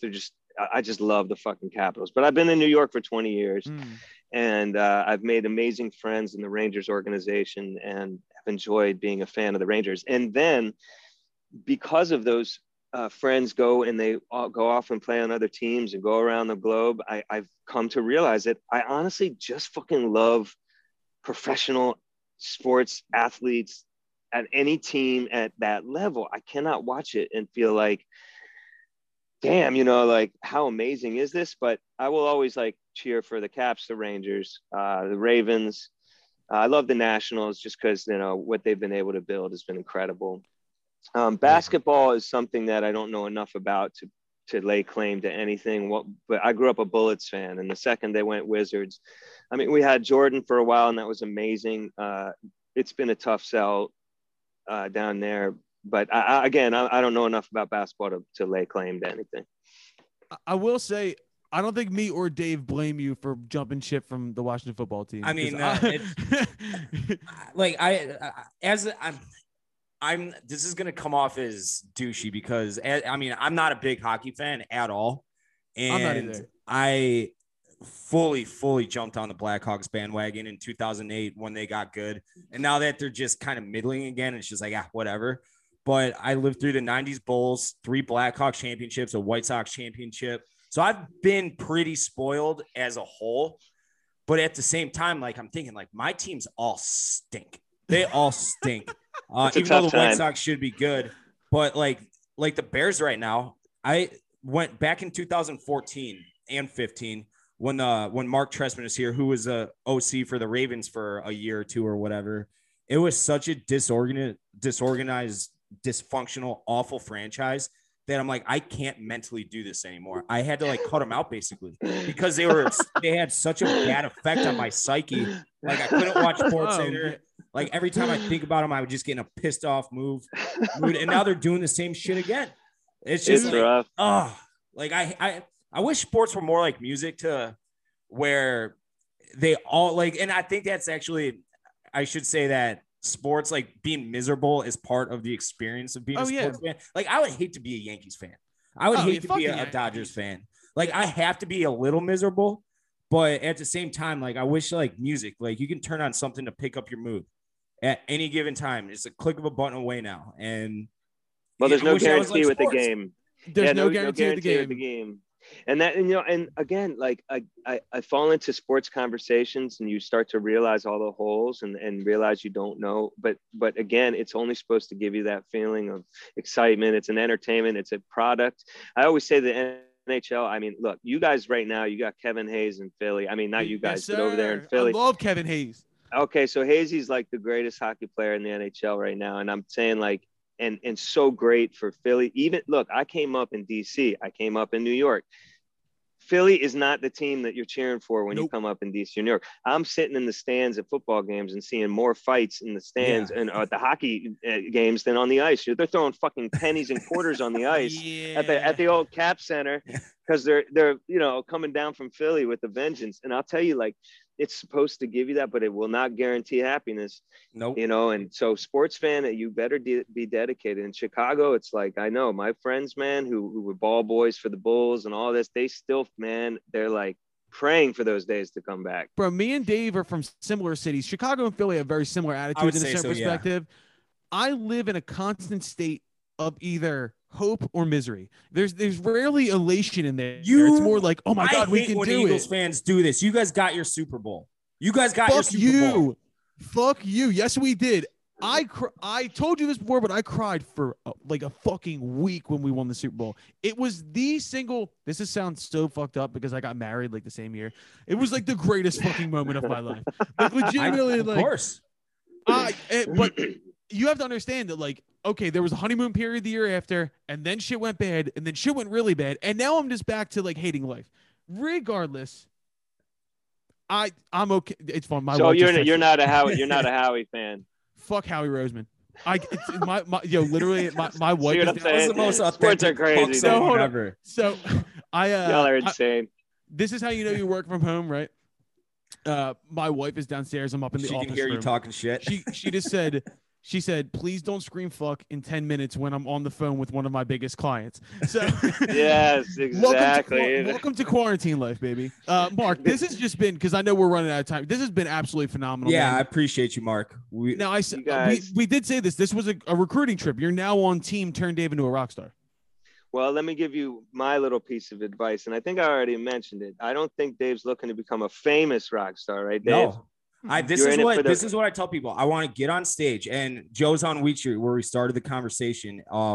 I've seen Garth Brooks there. I've seen Darius Rucker there. It's not a big venue. It holds like 800 Joe's on Wheat Street. Now I know what you're talking about. Yeah. We absolutely played there, and like not that early on in the career either. It was like for a special. I mean, we went there. It's like a famous place. Yeah, I saw you guys. Yeah, it's very famous. Yes, yeah. I saw you guys 3 years ago at Wish Fest, cancer charity. Yeah. Which is one of my favorite. It's my favorite day of the winter. I've seen Third Eye Blind there, Dispatch. I was also told to tell you Dispatch is better than OAR. Absolutely they are, and you guys, everyone knows that. But I love them. We're just busting balls. Yeah, just busting. Shit, seems like every time like he would go up and down the ice, he would look at you. Dispatch is better because his cousin is like their manager or something. So they're great. Yes, it's like, and because I told him, I said for some reason like people always be like, I like OAR, but I mean, or like, but I'm more of a Dispatch person. Or Yeah, you gotta, I like you gotta Dispatch. draw what the a line. backhanded compliment. No, I'm like, yo, what the fuck? And we all love each other, and we're all gonna be touring together soon. I can't so wait it's for like, that. I'll Yeah, be that's at gonna be phenomenal. multiple shows. Well, listen, be crazy. yo, listen, that right there, yo, you're in New York, I'm in Philly. When he comes to New York because he comes to work all the time, we got to get in a room and we need to evaluate where Dave is so far. We need to have I need help evaluating the path. We'll bring him forward. into the studio and Exactly. where everyone. It's like going to play hockey. Like at that thing, it was exposed, man. Like everyone's looking. It's like, oh shit! Exactly. I didn't know this was gonna happen. This is completely like ruining the flow of the conversation, but I did have to tell you before we let you go back. It was actually two things. So my dad doesn't fly, and I got 5 siblings, and my mom's side of the family's from New Jersey. So I've spent a ton of time in Atlantic City in my life. They're like 40. They're in Tom's River, Little League World Series champs and everything. Oh yeah. And we were driving out. This was probably in 2003-ish, and this was back when CDs were a thing, and I had The Wanderer. It was one of my favorite albums, and I was like 15 years old, and I would ride shotgun with my dad, and I would just start rifling different CDs in, and there, I remember it like it was yesterday. He goes, get this shit off, put the oars back on. I'm like, what the oars? He's like, yeah, crazy game of poker. Like play, like those guys are good. Like play them. I'm like, it's OAR, and yes, they're awesome. Yes, I'll take that shit, man. I thought you were gonna say, and we saw you on the street in a car, and you were a total dick. And No. oh, shit. No. Well, then fast forward. Oh, this is a 10 years great later, story. Great. Story. You guys are playing Freak Fest in Madison, Wisconsin. This would have been 2008 or so. Oh my God, yeah. And my birthday is the day before Halloween. So all my like best high school friends went to University of Wisconsin. So I'd go up there all the time because it's such a shit show. And I went to college in the Chicago area, small school. So I didn't have like the Big Ten, huge party scene atmosphere. And I got completely hammered out of my skull, and I lost all my friends, and I didn't have a ticket to your guys' show. I somehow got in, and I came to out of a blackout on I think it was either my 21st or 22nd birthday. And I am smack dab front row of the stage, and I'm staring at you. And I start looking around like, where in the fuck is everybody? And I just watched the concert alone. So, dude, so my perspective of that night, that was like 3 a.m, right? We played at like 3 a.m. It was like, yes. Or 2, it was like 2 to 3 it in was the morning. very late. The next day we're supposed to play in the Bahamas. And we don't, so we play till 3 a.m. We get on a plane at fucking 4 a.m. 2 hours and 50 minutes later, we land in the Bahamas. We take take a boat, take a this, get to this thing, and we end up playing a show with what's the band like? Hope It Gives You Hell. All American Rejects. Yeah, All American. Yeah. Yeah. So we're doing that's actually what my dad was probably telling me to get off the radio and put the oars back. Hey man, I'm into the Rejects, but I'm really an oars guy. And we get there and we're playing on this fucking island, and I didn't bring any clothes, and I'm doing this show for VH1 or something. And I'm wearing the same goddamn black jeans, black shirt, black outfit, and it's 4,000 degrees, and I haven't slept. So you blacked out. You came out of a blackout. I went into a blackout, and I woke up in the Bahamas in my jeans on a beach somewhere, the palest dude you've ever seen, ever. And I'm just sitting there like sweating, just like, oh my God. And they're like, ready, action. I mean, I just remember those days of like, we had no control over anything. We didn't know what we were doing. And then someone would put a camera in your face, and then and it's just trying to like navigate through that shit. It's very similar to you trying to navigate your way to the front row of that Hey, show. I just stayed there. I'm like, I don't need anybody here. I'm enjoying this. So Yeah, so we were all lost together, and that's Wisconsin's fault, because that Halloween shit there is out of control. it's out of control. It's Completely. insane. And I could couldn't you- have gone to a school like that. No, I would have died. I probably would have Yeah. died. I would have died, or I Yeah. would have failed out within a week. Yeah, we're lucky we had a crew of people to make sure we did not die. That's Oh, very by the important. way, I'm a Michigan fan, so when you said that you're an Ohio State fan, legitimately, you looked on the camera, I was just like this. So, And by the let me way- tell you that I feel that hate, because we played a show at Ohio State at our whole own school against Michigan, and they threw beers at our own fans threw beers at us just because, it's like that shit is wild on both sides, all things that I am fans of have to be like a violent fan base. Like it seems like I'm either like, all right, Yeah. it's Michigan or it's Philadelphia, like one of the two. So, Mark, this has been a fucking pleasure, dude. I really can't thank you enough for coming on. I can't wait to have you chop it up and work with Dave to see whether or not we can turn him into what he wants to become. Dave, anything else you want to say? I'm just thanks, man. Appreciate all you do. Thanks for getting back to me so easily and just hopping on with us. It's honest, for me, dealing with like agents and managers, it sucks. You don't understand how much it means to us. It just, and Yeah, like I it's so said, cool, Barstool man. as a whole, Colin and I. So thank you, and keep spitting out good music. Can't wait till I saw you guys just dropped. Colin said you released that. What was the song? Chasing Sunlight? Yeah, Chasing Yeah, Sunlight. they've been putting we've been lucky, man. We have a lot of these songs. Back in the day when you put out an album, Target would say, hey, give us 2 extra songs and we'll The fucking bonus put them on a tracks. thing. Yeah, and Walmart would say, give me 2 extra. And then you're doing Best Buy and all this fucking shit. Then you have all these songs and you could never put them out officially. But now Spotify is digging this stuff up. It sounds great. They're putting them out on Fridays, and it's killer because now Mhm. these are the lost dogs, like Pearl Jam, I think, had Lost Dogs. And like, Yeah. we're enjoying that. We got the new music, the new stuff is going to be coming out, and it's going to be really fun, man. It's a whole exciting journey of, we're trying to make songs for people to just like, if you say, imagine you're driving and you're partying a little bit and you're just like, you got those windows down and you're just in it, man, and you're ready to live again. Like, that's what this music is The for. world needs it, dude. The world needs OAR they do. right now. Like seriously, you. that's a real statement right there. Thank you, guys. You've been so nice. I really appreciate all the time. All right, so that was our interview with our new best friend, Mark Roberts from OAR. Dave, me and you got off that call and instantaneously we were just like, that might be the coolest motherfucker. Dude, he is one of the most genuinely good dudes I've ever spoken to. There's not a mean bone in that guy's body. And typically I like assholes. Mhm. Like the not Like Kenny. no pun intended. Yeah, like Kenny. Like exactly, Kenny. exactly like Kenny. Face. Like You as see that soon as he fucking came on, face? I was like, this is one of my guys. I like this guy. He's an asshole. 100%. 100%. But yeah, like Marco Bears, like it is so fucking true, authentic, just good dude. And I he's would- a rock star. I would love to like meet him because he's going to be a part of the team now to help Dave become a rock star. I would love to meet Mark and then like find out that like it was all an act. Like we come in and he just like kicks a puppy when we walk in. He just- I honestly Sucker can't see punching it. people.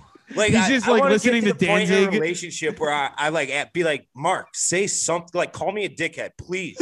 we Like walk call me a in- fucking dick. We walk in the studio and he's just wearing like he's dressed like Stepdad Terry, like he's just got on like tactical Oakleys and he's just listening to Kid Rock. So much like a ton Don't of make me monster like energy. him. Jesus Christ, bro. He's- Wearing Oakleys, he is the listening most to Kid Rock. He's the most unlikable dude of Fact. all time. He He sounds like a physically fucking hardcore motherfucker to me. He's I the told- sweetest guy ever. I totally need to see like Marco. I've said this about friends of mine in the past, but like Marco Rivera is just so nice that if he punched my mom in the face, I would ask what my mom did wrong. Like, Exactly, yeah. Mom, why did Mark punch you? Like, what did you do? We do love Mark Roberts. We're very happy to have him on stage. Like, just keep your eyes open for more stuff we're going to be doing with Mark. obviously helping us welcome Dave onto the fucking face of the music scene. We also have recruited Kenny. Kenny is now a member of the squad as well. Kenny will be his lifestyle / nicotine coach. So, Dude, you don't gotta help. You don't gotta help me with nicotine at all. I don't ever not have a dip, and I'm so addicted to it. Well, listen, Yo. I'll still be your sponsor. Yeah. Oh, yeah. Have you And we'll vaped just today? break the rules together. Real quick, Kenny, I want to, because now that we have so many people involved, we ran down the list before we started, but like between Chris Shiflett, between fucking Corey Wong, between Mark Roberge, what do you want your responsibility to be?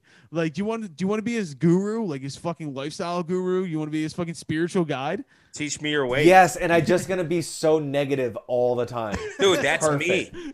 It's never gonna work. There's no reason to do it. Just No, be no, yourself that's and his live your life. thing though, dude. He told us when the first episode when me and Ken were talking to him, we were like, "Yo, like, so how do we motivate you?" He's like, "I just need to be told I can't do it. Like, tell me I suck. I like spit in my face and needs tell to- me he I needs to suck." do Let's it go to ahead spite and you. Google the statistical chances of your success here for a second. 0. Don't even try, motherfucker. Oh my god. But I was you're talking about being negative the whole time. Like, I was driving home from Detroit a few weeks back with a buddy and his girlfriend, and the whole way, I'd never met her before, and the whole way he's like, dude, we were just kind of busting each other's balls. I'm like, I don't want to fucking talk to that guy. I hate meeting people. Meeting people's the worst. If I never met it, and we were just, and she was like completely blown away by the conversation, because like we're just acting like everything sucks. And guess That's who's no longer perfect. dating?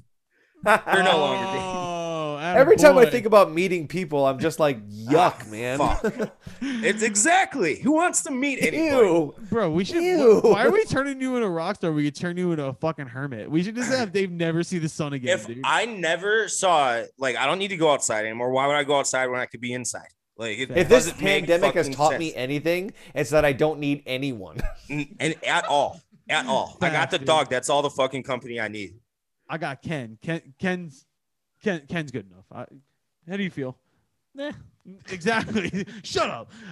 Yeah. So let's go into our pick of the week. He's a friend of ours. Our pick of the week is Kenny Carkeet. Surprise, surprise. Welcome to the show, Kenny. Kenny, let's talk about your new What do single. you want? Fuck off, dude. Let's talk about your new single, Kenny. The Thing About Us. When did you write it?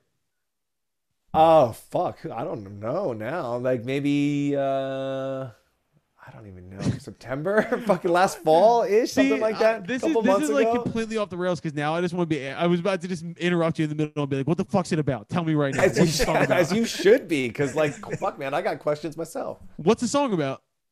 The song is about my sweet dear wife, as I talk about not being a coward. Yeah. He's Well, okay, so my wife is I mean, we've been together for 10 years. I'm a musician professionally. I've never written her a song. She's been bugging me 4 years to do it, and I'm like, no, that's lame. That's corny. Yeah. And then somehow I just did one. It just came out that way, and now it's her favorite song. So I'm like, it worked. So you It hit a is home run. It is a great. Oh yeah, I was gonna say like you hit a home run, obviously. Now I'm done being an asshole. I want to get back into like serious Colin mode here, but I fucking love the song. You actually sent it to me. I was sending you demos, and you sent me that back. And the text I was looking to, and the text message I sent back was just, "Fuck you, dude. That's so good." So that's when you know you hit it out of the park. That's a good compliment. Yeah. That's a good compliment. From your perspective, because I've been to your studio and I know you've been working a lot, you've been doing a ton of songs. Are you writing more or are you writing less right now than you were previous to the pandemic? I don't know, only because I feel like I'm starting more stuff, but then throwing more shit in the trash. Ah, If that makes sense, because like I just want to make the best shit that I can, and as soon as I have a song that beats the last one's out of here. And like, Yeah. you know what I mean? Just get it the fuck out of here. And when I go back to songs that I made 6 months ago and I'm like, fuck, these still are pretty tight, then you're like, okay, all right, I'll keep that one in the basket, you know? 100%. And so like you've been releasing steadily over the last year. Like you put out kick flipping in Malibu, you put out the EP, and now you put this out. Are you like stockpiling more shit? Do you want to do a full solo record, or do you want to go in and save some shit for like either fitness or one of the 80 other fucking things you're doing? I am not one of those incredibly, if you know anything about me, I am the least precious about my art, right? And that said, like, I don't know why would I don't know that I would ever want to make a record again or an album again, because really it's like by the time I finish an album, it was like a year in the making or whatever it was. And then as soon as it comes out, I feel a different way. And so it's like one song at a time is fine. I don't need to make this I'm not trying to like create the world's best music. That's not my intention. I'm not trying to make any of this shit. I'm just trying to make stuff that I think is cool at the time.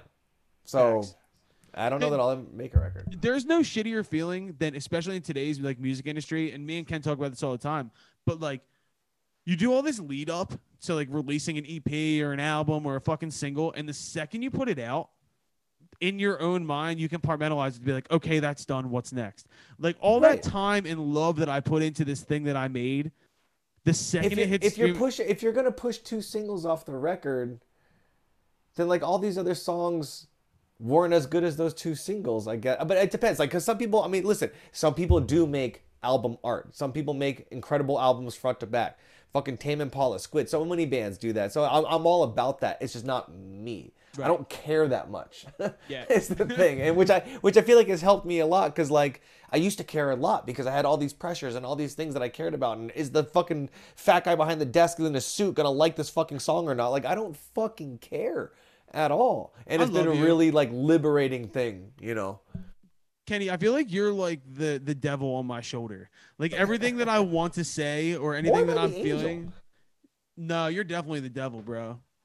He's the devil. He's the devil. I'm glad it's distinct. 100%. You are the devil. Every time I see it's like I know a lot of these bands, and like they're wearing fucking bell bottoms and they're fucking whatever the fuck it is, and it's like, you're trying. Ew. Like, what are you out of my face? Yeah. I was like, look, he's trying. That sucks. Bro, when we look at things like, there's so much shit that I think I have, like, we're born with such good bullshit meters being where we're from and like the things we do.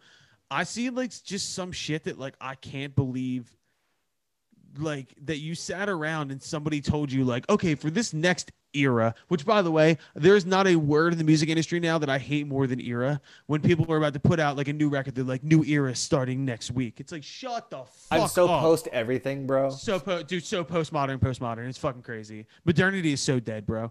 But yeah, I don't give a fuck. And when you listen to this shit, go ahead. Do you have something to say? No. Oh, he looked at me like, you got something to say, pussy? He was looking at me like he had something to say. But no, I think it comes through in your music too, that like you're past the point of worrying about like every little fucking thing. But that's why your music's so much fun, because it sounds like what Kenny sounds like. Like I've known Kenny for a while now, like at least a year, and I've been in the studio with you. I know what your process is like. You don't do things that you don't like. Right. Yeah. And it's like, you know, I keep going back to like, I'm not trying to like change your fucking life with this music. I'm just trying to have a good time, put a smile on your face, groove a little bit, have a good, like, it's just something that I like fucking doing. And whether you like it or not, I don't really fucking care. And if it does change your life, fucking tight. But like, it's really for me and not anybody else, and whoever else likes it, that's cool too, you know? Kenny's only goal with his music, he doesn't care if you like it. He just wants people to get pregnant, though. That's it. Yeah, well, I mean, listen, that's the upper echelon goal, right? Yeah, that's in this area around here. The area. All right, well, whatever. That's our episode for today. We're gonna play Kenny's new single. Oh shit! I fucking totally forgot. We did not check it all. Dave, have you picked up a guitar in the last week? No, I haven't touched it. I was hoping you wouldn't ask. You were getting close. Pick up the guitar until your hot streak ends. Yeah. Oh, that's a good point. You can't play the guitar until your hot streak ends. It's bad luck. Maybe. I just looked at the fucking USC score and they're up by 30 right now. It's not even that I'm losing, like winning close games. It's they're blowouts. It's all you, dude. Like you did it. I broke the system. I broke Vegas. So proud of you, bro. Hey, you need an investor for your weed farm? You now know. Yes. I got 8,000 entire dollars that I could probably give you. I need 1 million. So we'll talk. 0.8% or not even 0.08% of the way there. You're working your way up, man. I'm close. I'm at 8,000 there. Just now you got to double down on that 8, then the 16. You know what I mean? You got to roll it out, man. Just keep doing. That's what I'm going to keep doing. Balls to the wall, baby. Bro, keep betting until you're homeless. That's the only thing you can do here. I'm proud of you, bro. Yeah, so that is episode 9 of On the Guest List. Kenny, you have to promise us you're going to come back. Hey, Kenny, I'm naming you co-host, and I'm not kidding. Like every Monday. I'm down. Let's fucking do it. Let's talk some shit. I'm into it. That would actually be a lot of fun. It's like my version of Max's Twitter. Oh my God. Well, I don't want to get canceled this quickly. Like, No, dude, this is a fucking open mic. This is a Just good shit time. talk shit talk and play some jams all night, right? Let's We go, need- boys. We You gotta know what come I to mean, LA. boys? We have to come to LA and do an episode. We in have LA. to. We have do it to. in I've the never, studio. Do it dude. in my I've crib. been to LA, and I haven't even left the airport. I had a layover there on the way to Vegas last. Did you get lost? No, I've never been to Los Angeles, Bro, we'll go get you some shrimp tacos and a fucking surf. A land trip and shrimp? all this, Yo, a land shrimp. Yeah, That's right, bro. This should be a segment. Is like the next 5 names on the list. Motherfucking land shrimp, baby. All right. Thanks to Kenny Carkeet. He will be back ASAP. And thanks to Dave. Thanks to Ken. Thanks to Mark Roberge. And you guys have a great fucking week. Fuck you guys. We love you. Yeah, fuck you too.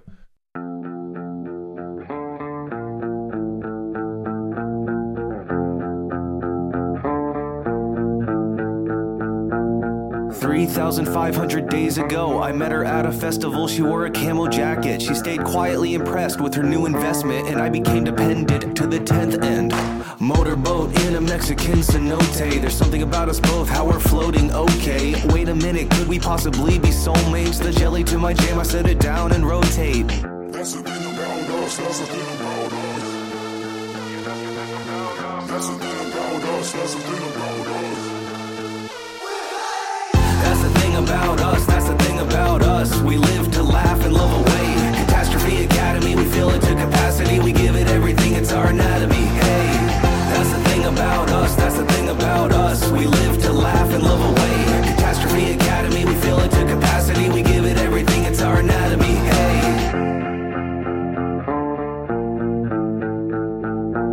Sprinkling the season on a springtime European tour or New York City, like goddamn, it's a blood moon. Mini trips in June to the heartland. Hello reception, how about a steak in Vietnam? Nightstand, nightman, everybody's right, man. There's something about us that maybe Mike can. Throw the bikes onto the front of the bus, we don't need to know. Yeah, that's the thing about us. That's the thing about us. That's the thing about us. That's the thing about us. That's the thing about us, that's the thing about us. We live to laugh and love away. Catastrophe Academy, we fill it to capacity. We give it everything, it's our anatomy. Hey, that's the thing about us, that's the thing about us. We live to laugh and love away. Catastrophe Academy, we fill it to capacity. We give it everything, it's our anatomy. Hey, we can sit and stay, sleeping in all day. Yeah, we make it easy. I'm not afraid of what they say. Yeah, we make it easy. Not no grenades, never had to pray. Yeah, we make it easy. Greatness awaits, open up the gates. That's the thing about us. That's the thing about us. That's the thing about us. That's the thing about us. That's the thing about us, that's the thing about us. We live